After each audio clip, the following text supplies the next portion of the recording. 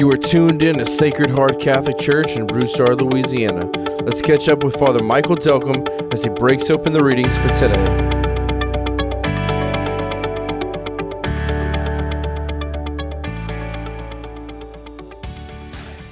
Such a beautiful story.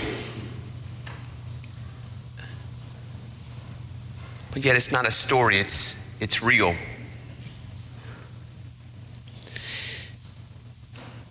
The love that God has for us, that even in the midst of the noise and the mess, even in the midst of his friends speaking out of two sides of their mouths, even when his closest disciples betraying him, even in the midst of his own people who will arrest him, who will beat him, who will betray him, who will lie in front of his face, even in the midst of all of this, Jesus is still teaching. He's still loving, he's still caring. Even in the midst of it all. Even in the last moments of his life, he's trying to teach his disciples, Peter of all people.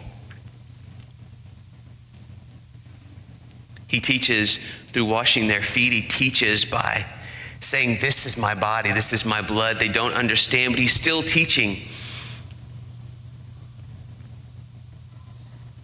Tomorrow we're going to hear Jesus just teaching when it's difficult. He could have abandoned the cross. He could have ran away. He could have preserved his life. He could have gone back to Mary and Joseph, but still teaching from the cross. Save yourself, Jesus. Just still teaching that love is love to the end. Love is love even in the face of death, even in the danger of losing our life. Still teaching. What I have done for you, you must also do for others. Tonight we have 12 beautiful people who are out and about our community all the time. We see them, and sometimes we don't see them because probably half the time they're working when we're here at Mass. This year has been unlike any other year. And most of us in our fear have hunkered down in our homes. We've hunkered down behind our doors. We even often hunkered away from our family. It's been a year of isolation and insulation and mental strain and psychological strain and family strain. And it's been a year of losing friends and family. But the 12 people that we have here, which we will wash their feet tonight, are people who truly taught us this year through their life.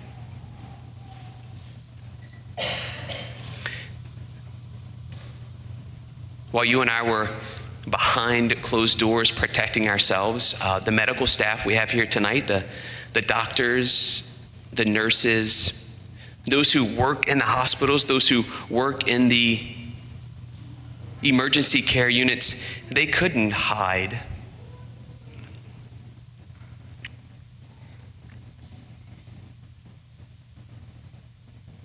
They were trying to live what Jesus says, "Do for others as I have done for you." Even putting your life at risk. And this takes nothing away from our military personnel who are on the front lines, all the other people in life that put their lives on the line. It takes nothing away from them. But in reality, our medical staff this year have truly, without understanding what they were getting into, knowing fully that they could be putting their lives on the line, served others as God served us. They sought to save life rather than to lose it. And certainly we honor you and we thank you tonight. I'm not sure if washing your feet is much of an honor, but we want to thank you for showing us an example that Jesus has given us.